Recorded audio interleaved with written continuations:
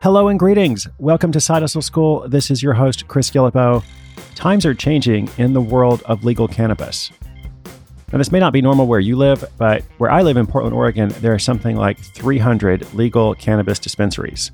And anyone who's of legal age can walk into these places and buy all sorts of products, from loose cannabis flower to marijuana ice cream, to all sorts of oils and creams, lotions, other edible products, pretty much anything you could dream of in the world of marijuana. And today we're going to look at something that is somewhat related, but also somewhat different. This is the hemp industry. Now, hemp is non-psychoactive and probably shouldn't be illegal anywhere. In fact, right now I think it's legal in 44 of 50 states. But even so, it sometimes has a weird reputation. It often gets grouped with other forms of cannabis. And the person we'll look at today has studied hemp for most of her life, including on a Fulbright scholarship as part of a master's degree. And she's now making money from that in various ways, along with educating the public about it. I'll bring you this complete hempy story right after this quick shout out.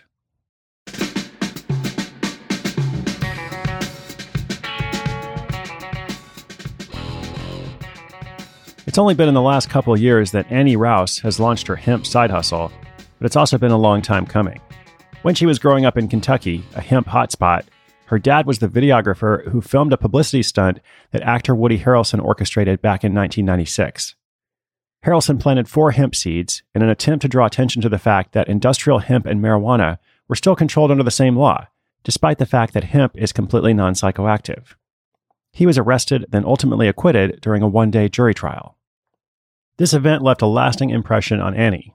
In college, she began researching Harry Anslinger, the first commissioner of the Federal Bureau of Narcotics from 1930 to 1962, who in his war against marijuana didn't differentiate between the psychoactive drug and the non-psychoactive industrial hemp plant. The more she learned about this history, the more she wanted to educate the public about how industrial hemp has been incorrectly grouped with marijuana. She's been educating on the individual level ever since, but in the back of her mind, she's always had the idea that she needed to share this story with a larger audience. After finishing college, Annie went to grad school for international environmental policy.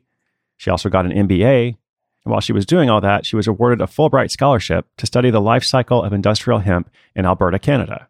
During her studies, she started a simple WordPress site called Think Hempy Thoughts, where she chronicled what she was learning.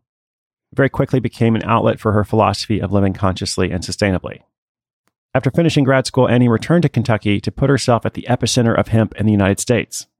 Before it was outlawed, Kentucky used to be the leading producer of hemp in the U.S., and while she was finishing school, Congress had passed the 2014 Farm Bill, which allowed educational institutions to grow hemp.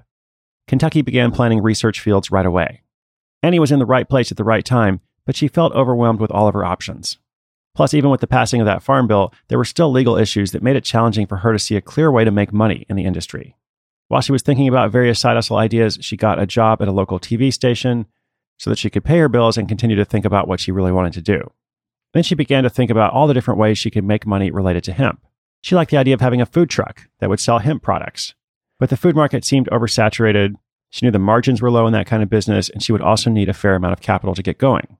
Then she thought she could use what she had learned about industrial hemp to redesign a better football helmet, since hemp fibers are so good at absorbing impact. But once again, she'd need some capital. She'd also need to bring in an engineer to help. So she kept thinking. Now, the brainstorming went on like this for a while. In the back of her mind, she knew she wanted her business to be about more than just hemp. She wanted to combine that with environmental awareness. But she was stuck on how to monetize such a thing. Her next idea was to create a certification system that would serve both suppliers and consumers. This certification system would verify product, track the entire life cycle of hemp production, and she thought it was a great idea since there wasn't an existing verification process. Still, as she talked to suppliers, she encountered resistance. So she decided to take a different approach. Around this time, she had been diagnosed with Lyme disease and had begun using CBD for herself. Now, CBD, if you're not familiar, stands for cannabidiol. It's a cannabis compound that has significant medical benefits, but doesn't make people feel high. In fact, it can actually counteract the psychoactive effects of other parts of the plant. CBD is great for reducing inflammation. There's a lot of athletes using it now. And when Annie started using a particular brand, she quickly saw positive results. When she ran out of that brand, she tried a different one, but didn't reap the same benefits. She ended up trying over a dozen different brands of CBD and realized how incredibly inconsistent the results were, since there were no standards in the industry. Armed with that personal insight, Annie made some tweaks to her verification system, narrowing her focus to just CBD, not the whole hemp industry, and very shortly after got her first certification client. Her verification system gives brands a third-party seal of approval that communicates to consumers that the CBD is high quality and uncontaminated. And thanks to her relationships with the suppliers, Annie now has products to sell herself. In the beginning of 2017, Annie set up a new online marketplace on that Think Hempy Thoughts website. And after a couple of months, she was making more than $1,000 each month. By mid-year, she was bringing in $2,000 to $3,000 a month. Annie also began going to fairs and markets around Kentucky to sell the verified products and to educate people about hemp. On a good day, she can sell as much as $2,000 in product, but she's learned those customers don't turn into repeat buyers. So she's focusing more on her online presence, which has the potential to draw in more customers as well as repeat customers. In the past couple months, she's focused on improving her SEO using the WordPress plugin Yoast. I've actually mentioned Yoast a couple of times. We use it on the Side Hustle School site. I will link it up in the show notes. It helps you make your SEO much easier. Her efforts have begun to pay off. She's even made it to the first page of Google results for some specific hemp-related phrases. Annie has also started a nonprofit, Friends of Hemp. She's also been researching and writing a podcast series on the untold story of Henry Anslinger and the cannabis conspiracy. That podcast is now in post-production and set to release in early 2018. With steady income coming in from the new marketplace hustle, Annie can fulfill her dream of educating people about hemp, thanks to that podcast and nonprofit, all the while continuing to expand her hempire and influence.